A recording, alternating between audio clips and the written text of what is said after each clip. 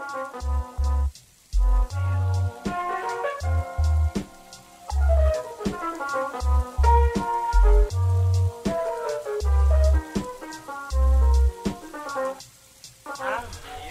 what's up, everybody? This is Dr. Andy Wilczak. This week, I'm talking to Dr. Bria Willingham from SUNY Plattsburgh about her research and teaching on incarceration and the lives of people who are incarcerated. This is episode 22 of Untenured Tracks.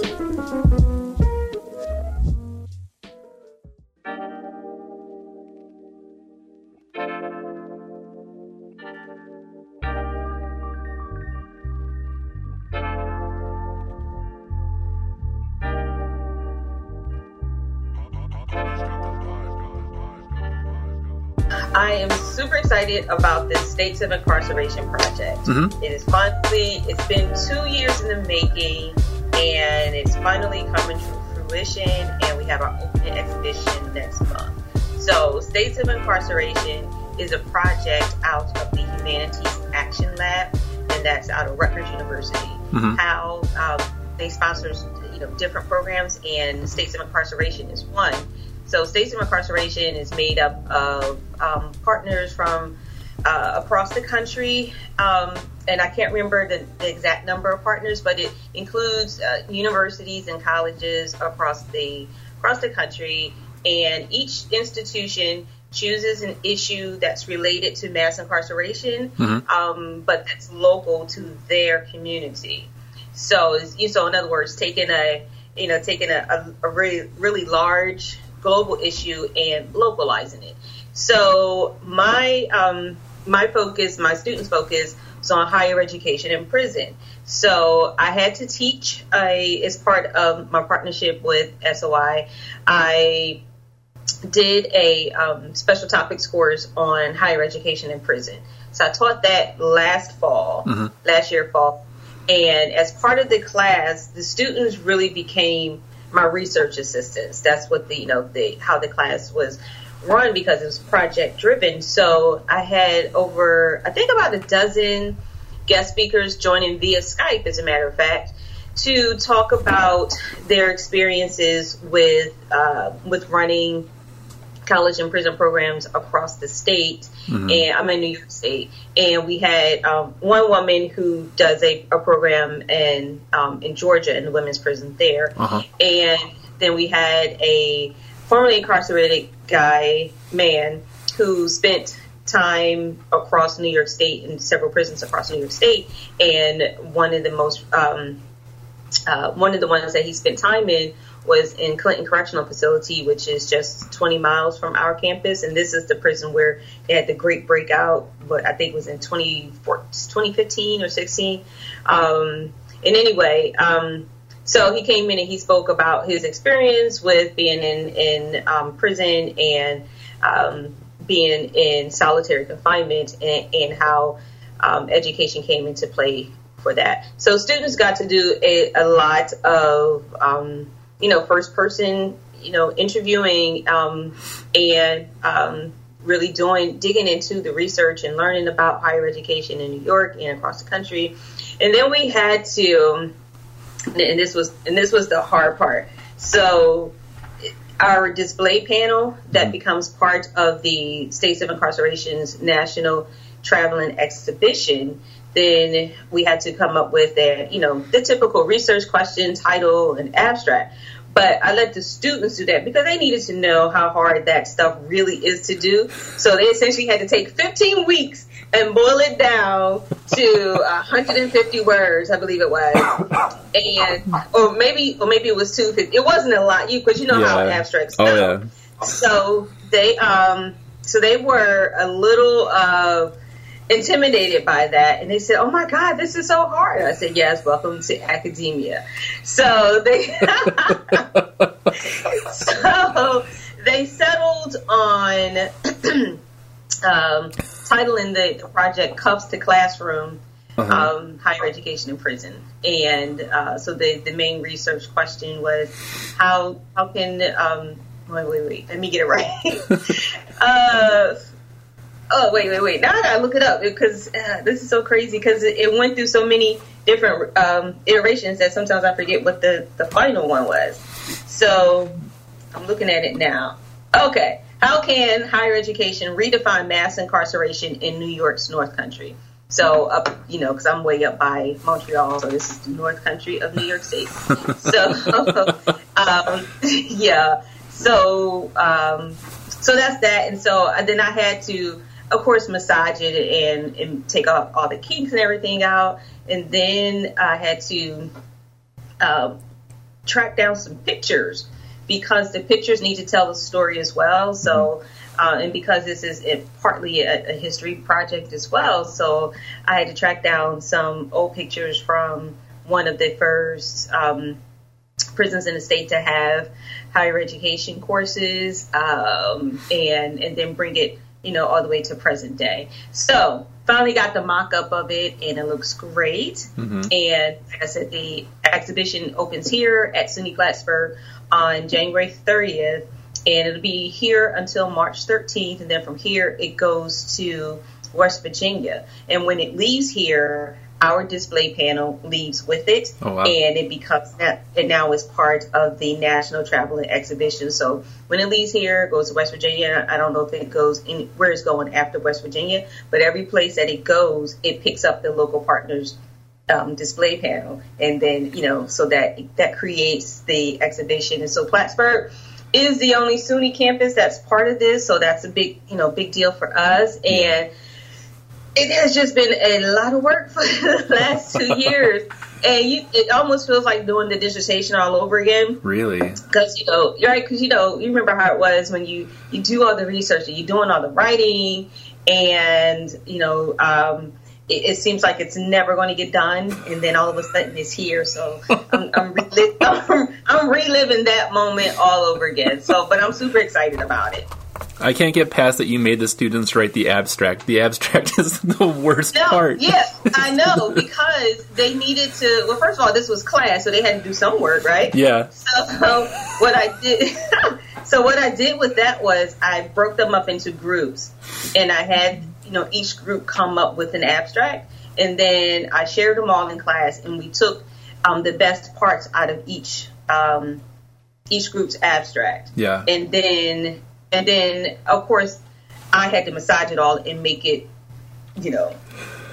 error-free or fix the grammar and the spelling and all of that. I had to do some serious editing to make sure that it was tight.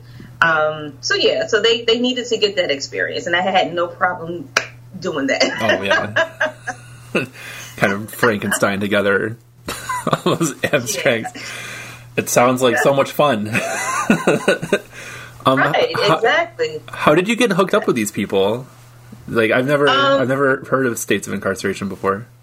Yeah, so it was actually our now former community engagement person here, a woman named Julia Devine, and so this was now 2 summers ago, and she had emailed me and she said, "Hey, I heard about this project. I know this is right up your alley. Are you interested in doing this?" And I was like, hell yeah. So that's pretty much how it got started. So someone brought it to me because they know about my work here, about my research interests. So yeah. So yeah. So what kind of stuff did you find during the course of the project? Well, for me, because I researched this stuff already, it wasn't brand new to me. I had fun watching my students learn about it. Okay. About higher education in prison. So, so some of the things that came up during the course was how Clinton Correctional Facility has not had a college in prison program since '95 when they graduated the last class.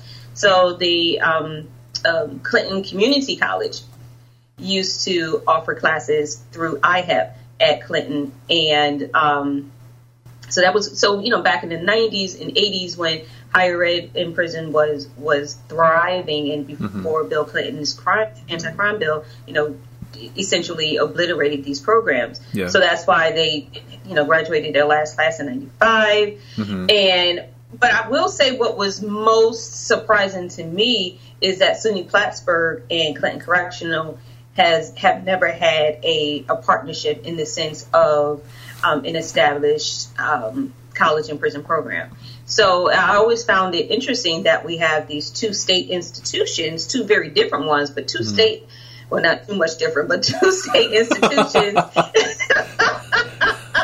I wasn't going to say it, but I was thinking it. Like, it needs to be said. It needs to be said.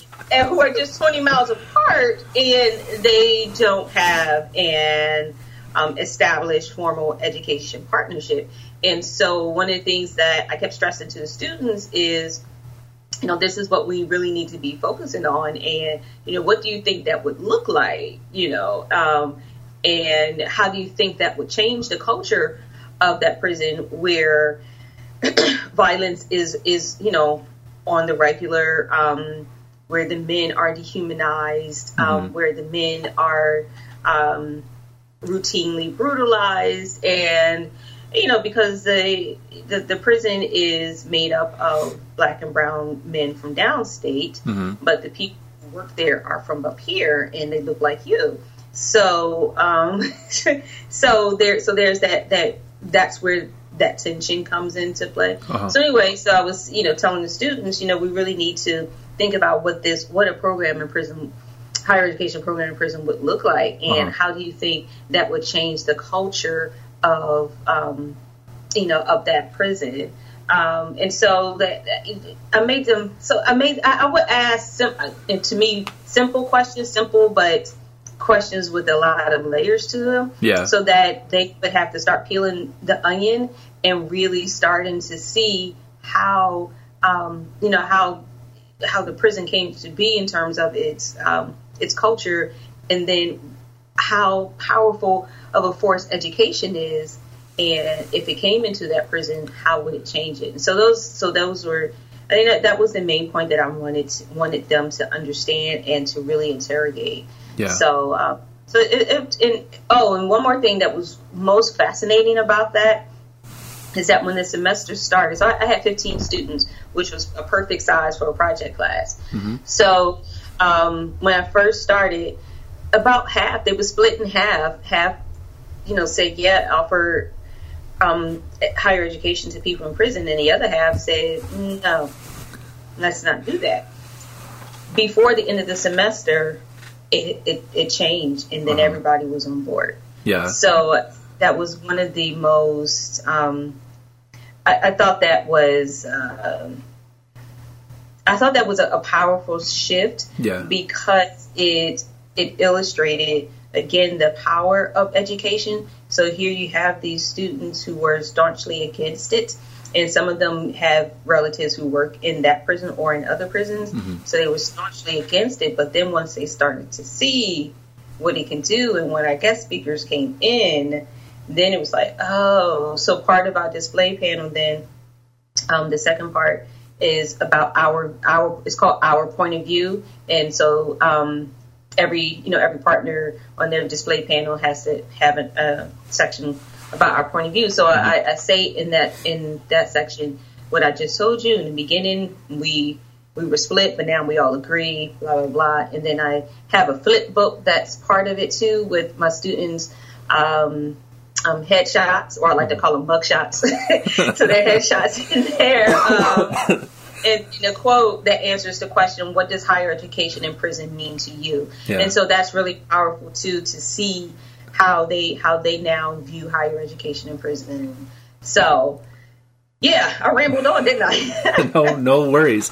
So I'm curious. So for the students that were against it, is there do they have a eureka moment, or is it a gradual change throughout the course of the semester? I'm just wondering, when is the tipping point for them where they finally change their mind?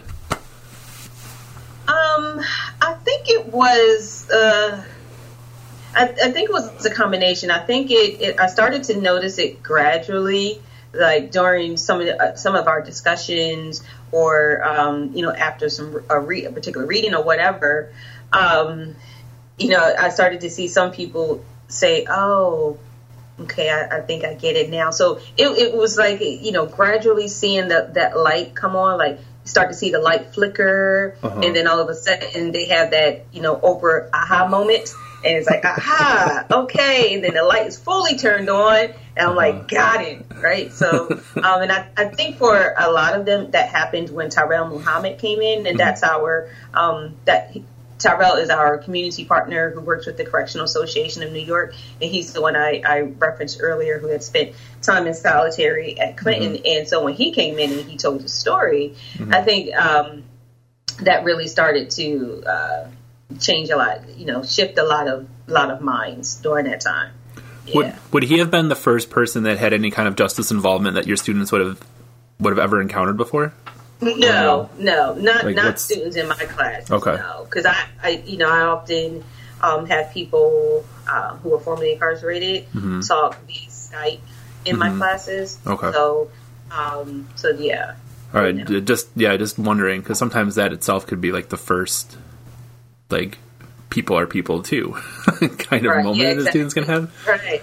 Yeah. So, what about So what kind of conclusions do students come to about, like, the importance of higher education in prison? Like, what would your students say is the benefit of it? Oh, well, hey, I'm glad you asked, because I can actually read you some of their comments. I just got the flip book, mock-up of the flip book today. So, and I have not committed their responses to memory, so I need to refer to my cheat sheet. That's okay. Let's see, 1 second. So some of the responses, higher education. So they're responding to the question, what does higher education in prison mean to you? And that was one of the last reflection papers that they had to do for me, like responding to that prompt.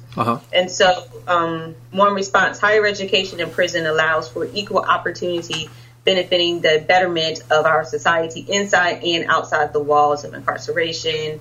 Another one, prison in the United States is a destructive place to be. Higher education can transform the lives of incarcerated people and provide them with hope for the future. And I'll just read one more. Higher education in prison shines a light of hope on the dark experiences and expectations that are faced within prisons in New York. An education in a New York State prison would give much more than a degree. It would give students an opportunity to change their life. So they really, had some rather profound answers to the question, and I was blown away. I wasn't surprised, but I was blown away, because I really did have a good group, and as well as any other professor that you don't get to pick your students, and so when you get a good group, that is like, oh yes, yeah. So that was the experience with that, and it helped that I had the majority of the students in that group in my prior classes, so that rapport had already been established. Yeah, I don't think that students realize how much power they have to, like, affect the quality of the class. Like, people think that we have all of the power over whether the class is good or not, but really, exactly, I'm just trying to steer the ship and get through one day. And if you guys if you're wild today, then class is going to seem chaotic. If you guys are bored today, then class is going to seem boring. You know what I mean? Yeah. If you guys are really into it, then I'm going to get really into it too, and then we're going to do great. But if you don't want to be there, you're going to make me feel like I don't want to be there either. I know, right? Yes, it's give and take. It's a relationship, We got to work together. A relationship. Yep. I'm making a note of that so I can use that in my pitch when the next semester starts. Yeah, exactly. Yes. Because you are essentially in a relationship with your students for 15 weeks. Yep. That's what it is. Yep. So what was I going to ask? So during the course of this project, do you think that their perception of, like, their own education changed at all? Their own college experience, or, like, how they value higher ed changed? Yes. Yeah. We ended up talking about that during one session.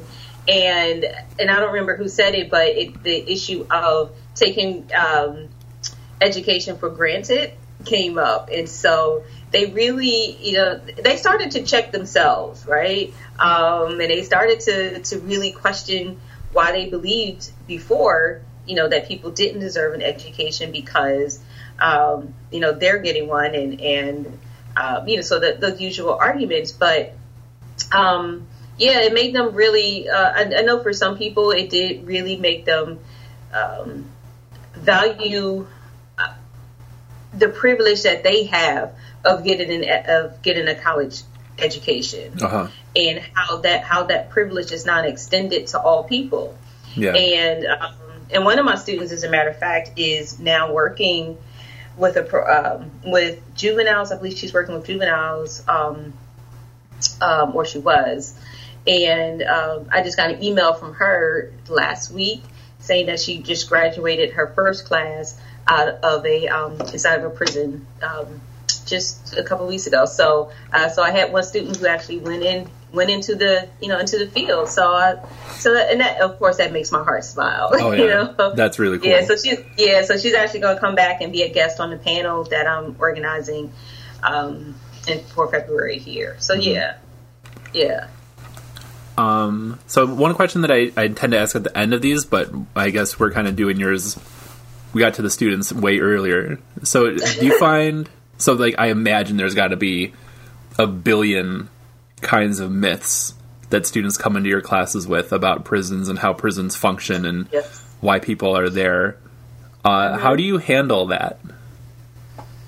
I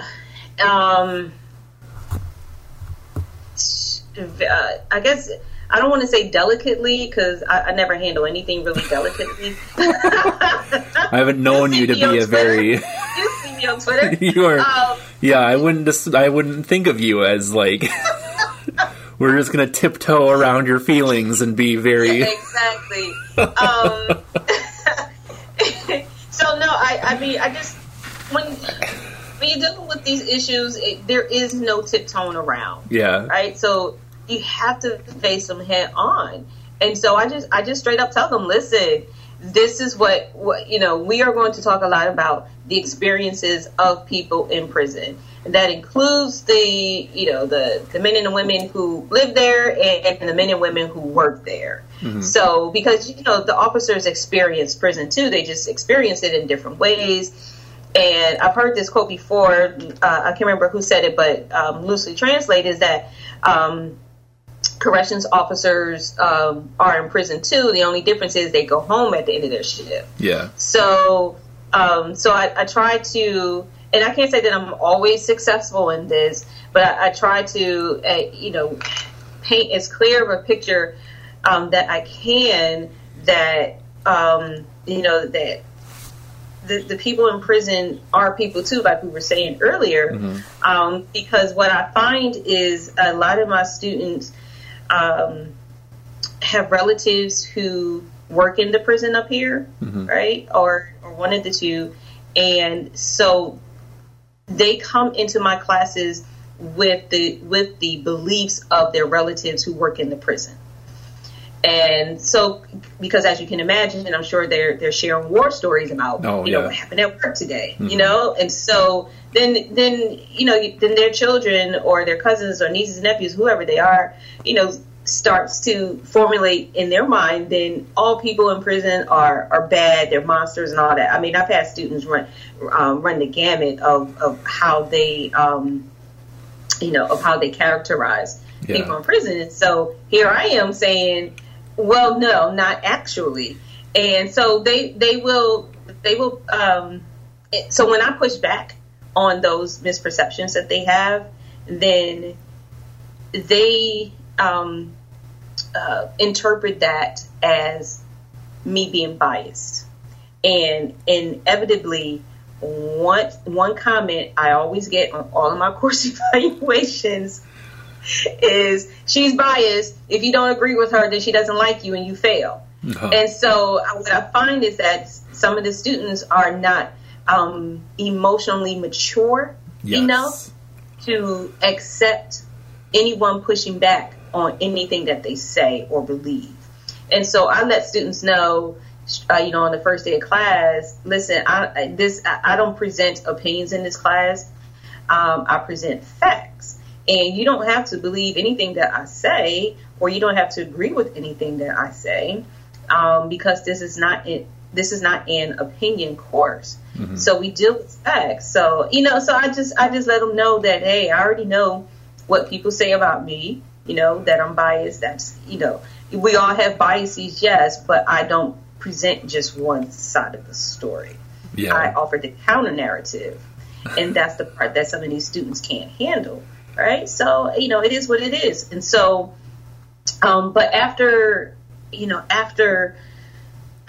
maybe about mid semester or a little later than that, again, I'll see that some people are saying, oh, okay, because I used to believe this and now I see why. So, for instance, I always do a section on compassionate release, mm-hmm. and I have them write a response paper, or we do an in-class debate on whether people who are either terminally ill who are incarcerated, or people who are aging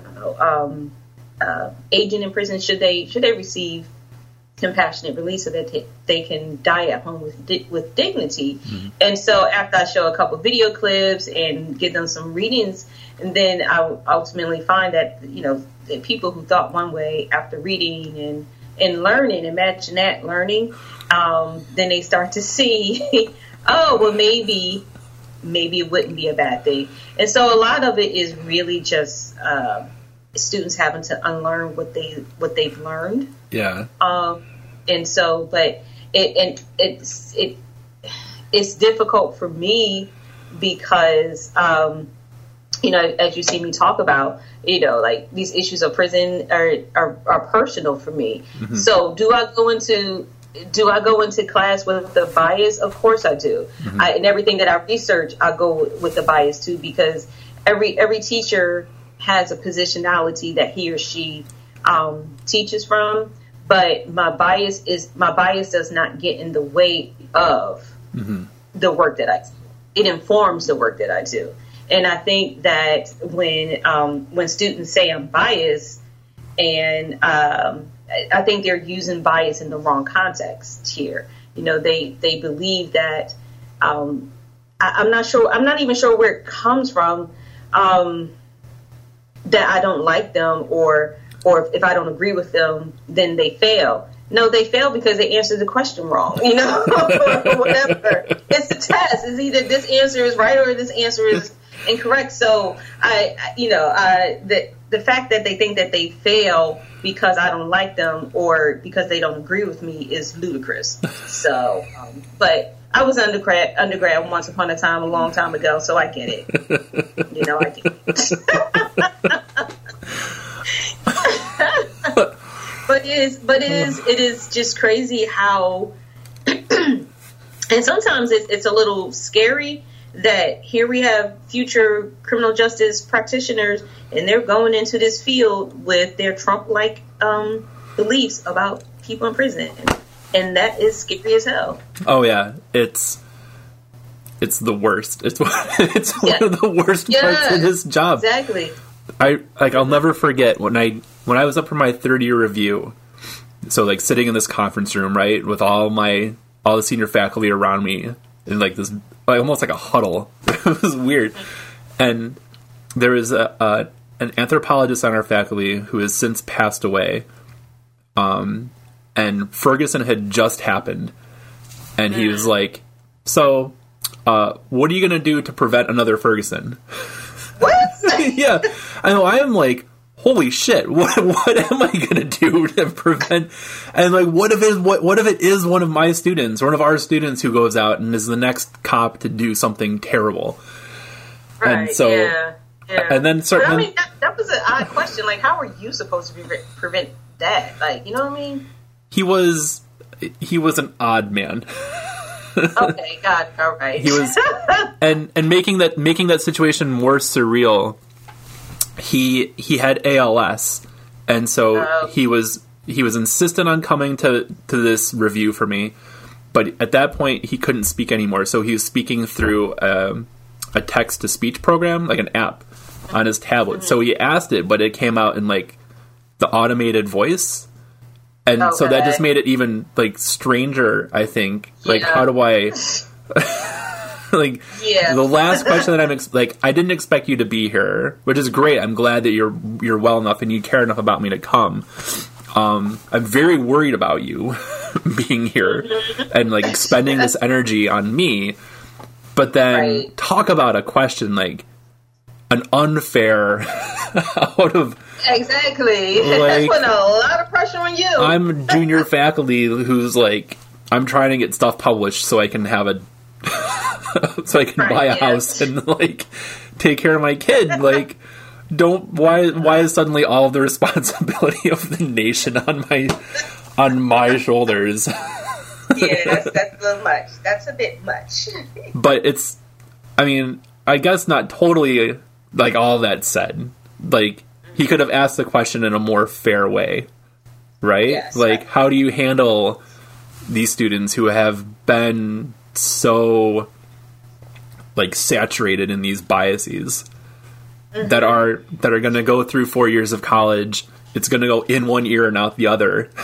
Yeah, and they're going to go straight into the field, and then... Yes. So... Yeah. Because I'm finding too that for a lot of students, the degree is just a means to an end. Yep. They don't care about really learning anything. Oh yeah. Just what do I have to do to pass this class so I can graduate, get this degree, and go to the police academy? Yep. Because I have several students who just this semester alone were taking police exams either downstate or locally, or so it's just a means to an end. Yep. Mm-hmm. Yeah. And I really wonder, like, 5 or 10 years out, like, how do those students reflect on, like, experiences like they get in our classes where we're trying to think about education as kind of a liberating process and not just, like, a means to an end. Here's your C. Yes. You know? Exactly. Like, exactly. Do they... Like, I imagine that a lot of them probably don't look very fondly on me, at least, you know? That goes with the territory. You know, you're not supposed to like your professor, right? Yeah. Yeah, I guess. Yeah. I wasn't... And too, having to deal with the topics that I deal with, it makes it even harder. And then me being a black woman adds another layer to it. And so... You know, I'll have semesters where I'm just exhausted, and it's not because of the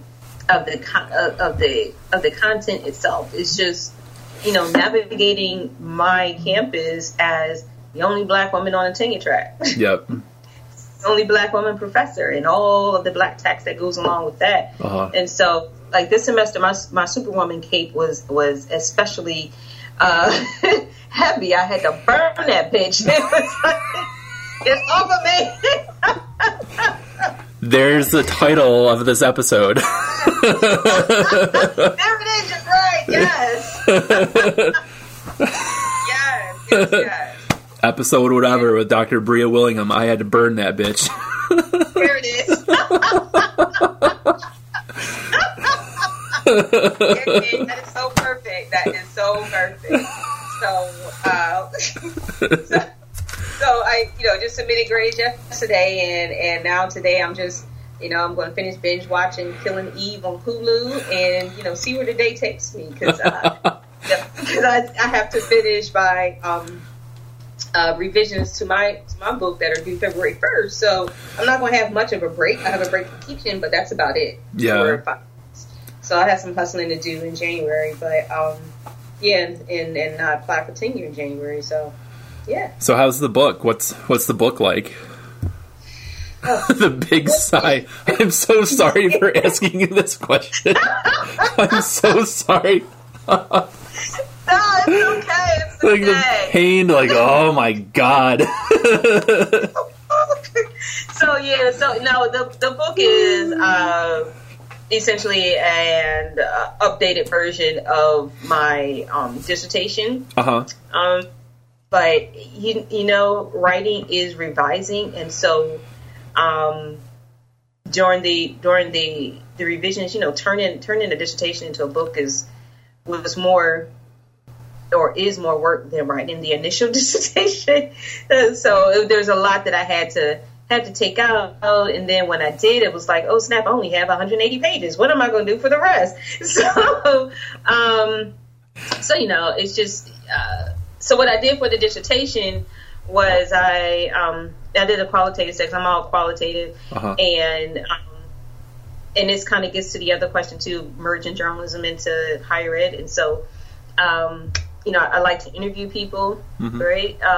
So I interviewed over, I think, about 15 people who teach inside of women's prisons or jails about their experiences of doing this work, and how the politics of prison and the paradox of prison creates these, you know, unique learning opportunities for women in prison. And so what I'm doing for the book then is adding the voices of women who either started or finished their college education in prison, and how that's affecting their reentry as well. And so what they're doing post incarceration with that education. So yes, that's what I'm doing. So it's still, I got the reviewer feedback back in the beginning of the semester. So now I have to tackle all of that feedback, all of those suggestions, you know, things to do. So you know how it goes. Oh yeah. And I remember getting the peer review back on my book was the worst, one of the worst days. Like I really. It wasn't as bad as I thought. I mean, I knew I had a lot to do. Yeah. So this was the reviewer was gentle with me, but. Yeah, you got some work to do, but it's not so bad. So here's what you need to do, kind of thing, which I appreciate. Mine was, and I mean, obviously, I have no clue who reviewed it for me, but they gave me 14 pages of like line by line edits. Oh wow, they really took some time with that. Yeah, they dissected it, and so my editor, and I think we had the same editor, was like, well. It was very thorough. Yeah. We are happy with this review. You might not be, but do with it what you can. And so there was like a week of just like anger. And like, fine, like I'll do it, but I'm not happy about it. Yeah. So yeah, similar. And then I have a piece to finish for not my book, but part of an edited collection that's coming out next year on women prison researchers. And so I'm writing a piece on, you know, essentially what it's like for me being a prison researcher and having incarcerated relatives. So how the personal informs the research. So, yeah. And then I just had a piece come out, hang on. This book, Prisoner Reentry in the 21st Century. So I wrote, again, about higher education in women's prisons and how that affects women's reentry. So, yeah. So that's what I've been doing, am doing, plan to do. And so, yeah. So, okay, about the journalism. I hated being a reporter. I hated everything about it. Asked and answered. Yeah. So I did that for 10 years. It took me 10 years it took me 2 years to realize that I hated it, that it was nothing like I had envisioned it would be, because ever since 8th grade, all I thought about, it was journalism. I was like, I ate, I slept, I breathed journalism. And I wanted to be a journalist. And so, so I was focused. And so that's what I went to school for. And that's, into my career. And then 2 years into it, I was like, ew, I don't like this. So what didn't you like about it? What didn't I like about it? The cutthroat nature of the newsroom, which is understandable, but I saw I saw people do some really terrible things in the name of getting a story. Okay. And that to me was not why I got into journalism. I mean, I knew that there was competition there, and I knew you had to, it was all about getting the story first.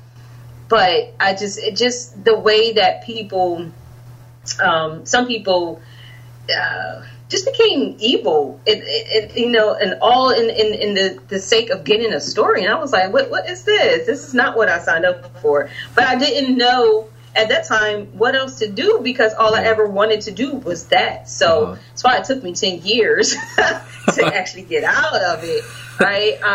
And so when I did, I had gotten a fellowship at Ohio State. And this was back in 2005, and it was a fellowship, the Kiplinger Fellowship for mid-career journalists. And so it was all designed to give journalists the one thing that they never have to do a story, and that's time. So 6-month fellowship to work on a single project. And so it was during that time that I decided, I said, I'm definitely am not going back to a newsroom. I got to figure out what I'm going to do at the end of the 6 months. So, an old classmate of mine from college, she emailed me one day and said, hey, I read in our alumni magazine that you're doing this fellowship at Ohio State. We have a position opening. This was at St. Bonaventure University. We have a position opening in our journalism school. I think you'll be great for it. You should apply. And so she talked to the dean. I went for the visit. Long story short, got the job. And so I was working there for 6 years, actually. And I was teaching journalism, and I was doing the PhD at Buffalo. So yeah. And then a funny thing happened. The further along that I got in my PhD program, the less interested I became in teaching journalism. Yeah. Because after a while, it was like, okay, this is how you write a lead. This is what a nut graph is. Blah blah blah, yada yada. And so it was just it was not fun for me anymore. In the same way that being an actual reporter had become not fun for me anymore. And so I left that position after 6 years. And just to finish up the PhD, and I knew the longer that I stayed in journalism, the harder it would be for me to transition into social crime. So I ended up, fortunately, getting a dissertation fellowship at SUNY Oneonta, which is in central New York State, between Albany and Binghamton. And it was in social crim, and it was for 2 years. And that's when I started teaching in criminal justice, and then from there to Plattsburgh. So it worked out. Because I'm not a criminologist by trade. My degree is in American Studies. So I am, an interdisciplinary scholar. So I kind of, the work that I do, branches off into different disciplines. So what's the expression? Jack of all trades, master of none. Something like that. A little bit of everything. Yeah. Yeah. So when you were a journalist, I have no idea. So this is probably like a really dumb question. No such thing as a dumb question. Yes, there are. Yes, there very much are. Yeah. So how did you go from, what got you interested in the criminal justice stuff? Was it was that stuff that you were reporting on that you just wanted to do more background on, or? Well, a little bit of everything. So, number one, my family. Okay, so like I said, I have a brother who is 27 years into a life sentence. I have a nephew who is about coming up on 20 years of his life sentence. My father was incarcerated at one point, my brother-in-law. And so for me, it was, and this kind of came out of that fellowship too. When I did my project was on the 25th anniversary of the first Million Man March. And so I read this op-ed that ran in USA Today about, giving my perspective of this anniversary from my point of view as a Black woman whose, relatives are incarcerated. And so it was out of that I wanted to learn more about this system that incarcerates so many people and so many families like mine. Yeah. So that's where the research I did grew out of that. But when I was a reporter, part of my beat covering police, because every new reporter, you cannot be a reporter unless you cover the police beat at least one time, right? At least once. So It's kind of like covering police is kind of like at least it was back then. It was like the training ground for new reporters, right? So I did the police beat, and I did some criminal trials too. And so I can distinctly remember one time sitting in court, and a whole row of black men were paraded into the courtroom, and, in the prison jumpsuits, shackled at the wrists, the waist, and the ankles. And they're paraded in, and I remember that picture being so jarring to me that I said to myself, and I wasn't joking when I said this, but I guess it's funny now, and I said, oh, no wonder why you're single. All of the black men are in jail.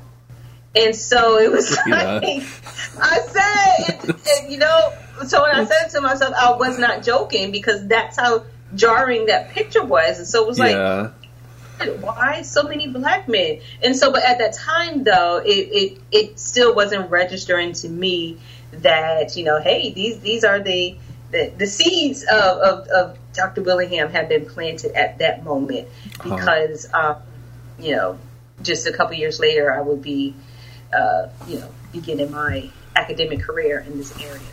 Yeah. There's like a project out there. I don't want to do it, but like, I feel like so many people in this field have like really tragic stories that got them into this work. Yes. And it's funny you say that, because some friends of mine and I were just having this conversation a couple weeks ago when we were in Mississippi at a mass incarceration conference. So, like, one of my friends, her two sons are serving life sentences in prison.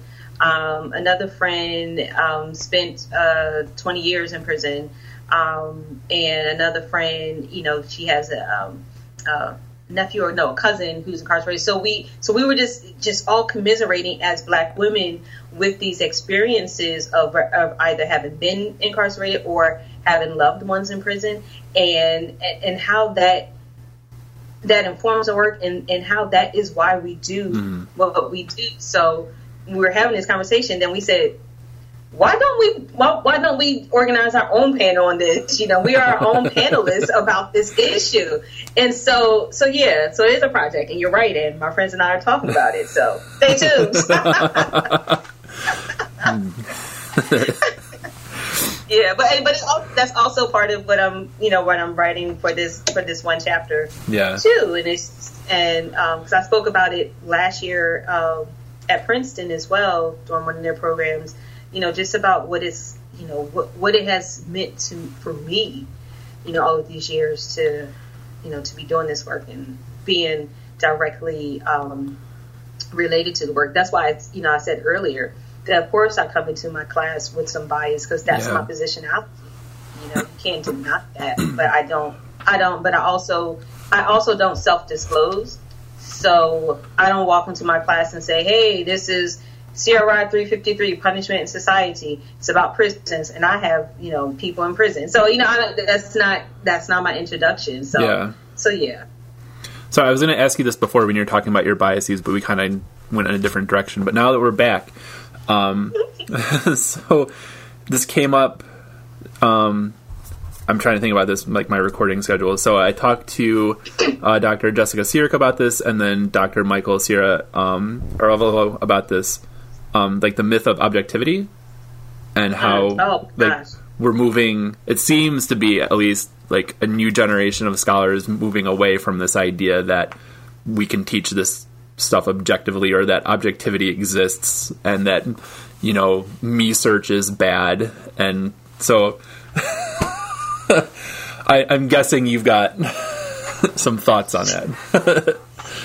Objectivity is a lie. It is a damn lie. Okay. Yep. And you can say that you're being objective, but you're lying when you say that, right? Because so what's really interesting about that too is when I was a reporter, and when I was in J school, it was you have to remain objective. Your job is only to get the facts and report the story. Leave your personal opinions out of it, and so on and so forth. Okay, cool. However, and I used to tell my students in my news writing classes this: there are 15 people in this room. I can give you all the same assignment, and I will get 15 different stories. Because while we are trying to convince ourselves that objectivity exists, unknowingly to us, we are reporting the story from our own perspective. Mm-hmm. So if you have an assignment and whatever the topic is, and you believe, let's just say the topic is prison, okay? And you believe that all people in prison are terrible monsters, then you are going to report that story from that positionality. So you are going to seek out people who... What's behind you? One of my dogs is coming down to say hi. Sorry. I'm like, what do you see? Do you see dead people? I do tell my students that I see ghosts. Like, okay. But just to refer to like this project I've been working on.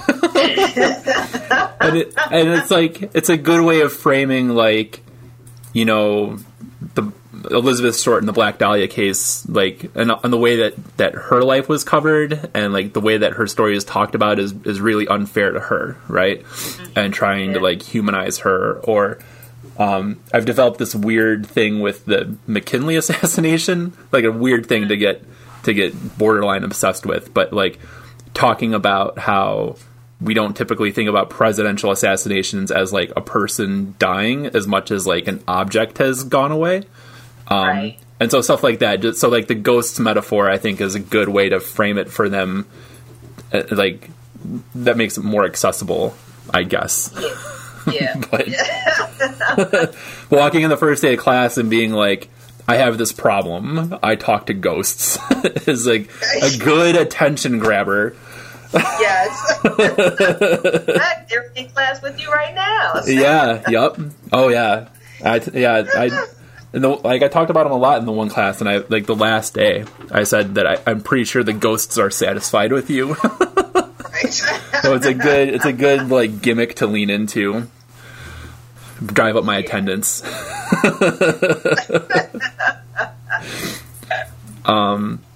But yeah, so we were talking about objectivity, right? Yeah. So I'll just say, you know, if I give you all 15 people the same story, you're gonna come back. I'll have 15 different stories, because you know whatever you believe is how you are going to approach that story. So you're going to find sources that fit the narrative in your head. Uh-huh. So the same thing. So with research, with academic research, and I talk a little bit about this in a different piece that I wrote about doing a study on incarcerated fathers and their children, mm-hmm. and how I had to learn that objectivity doesn't exist, and mm-hmm. I learned that from actually a guy who's in prison who is part of this study, and one of my former colleagues. And I remember one time he told me, you know, you're at some point you're going to have to figure out how you are going to put yourself in your research. Like, how are you going to navigate your own life in your research? I'm like, well, the research, it's not about me. It's about the people who are researching. And he said, that's a lie. He said, you are lying to yourself if you think that you are not part of your own research. Mm-hmm. And so we fought, you know, over beers about that. It's just like, no, I'm not, you're wrong. And he says, no, I'm not, you're wrong. And then I had to one day come back to her. Remember that time over beers when we had that argument, blah, blah, blah. Yeah, you were right. It does not exist, because, you know, just as teachers, as researchers, we approach our work with a certain positionality, and that guides the work. But that doesn't mean that it has to get in the way of the work, right? And so I believe it was I don't know where I saw this, maybe in John Cresswell's book about qualitative research methods, about bracketing. You know, mm-hmm. when you acknowledge your biases as the researcher, and you mm-hmm. put it in a nice set of brackets. and say, okay, I acknowledge them, they're out there, but you set them to the side so that they do not, interfere with your work. Yeah. But by acknowledging it, it's kind of like addressing the elephant in the room. And so you can proceed with your work in telling the stories of, your research subjects or, whatever it is, without you always saying, but yes, I have incarcerated relatives too, and this and that, and that. You know what I'm saying? So no, objectivity does not exist. It just doesn't. And I don't care who disagrees with me, because I'm right. As my students would say, if you disagree with her, you're going to fail. She doesn't like you. Ugh. I think that's a perfect spot to wrap this up. All right. Andy's like, oh my God, I will not talk to her again. Nope. I could talk to you for a lot longer, but I got a dog down here who's probably, I don't think you can hear her, but she's smelling all around down here because my kids were down here the other day.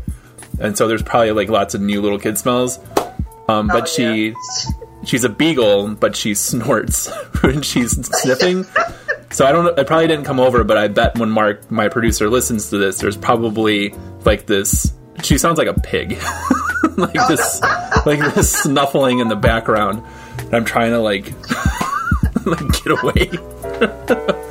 Working. But it was nice to finally see you. Yeah, you too.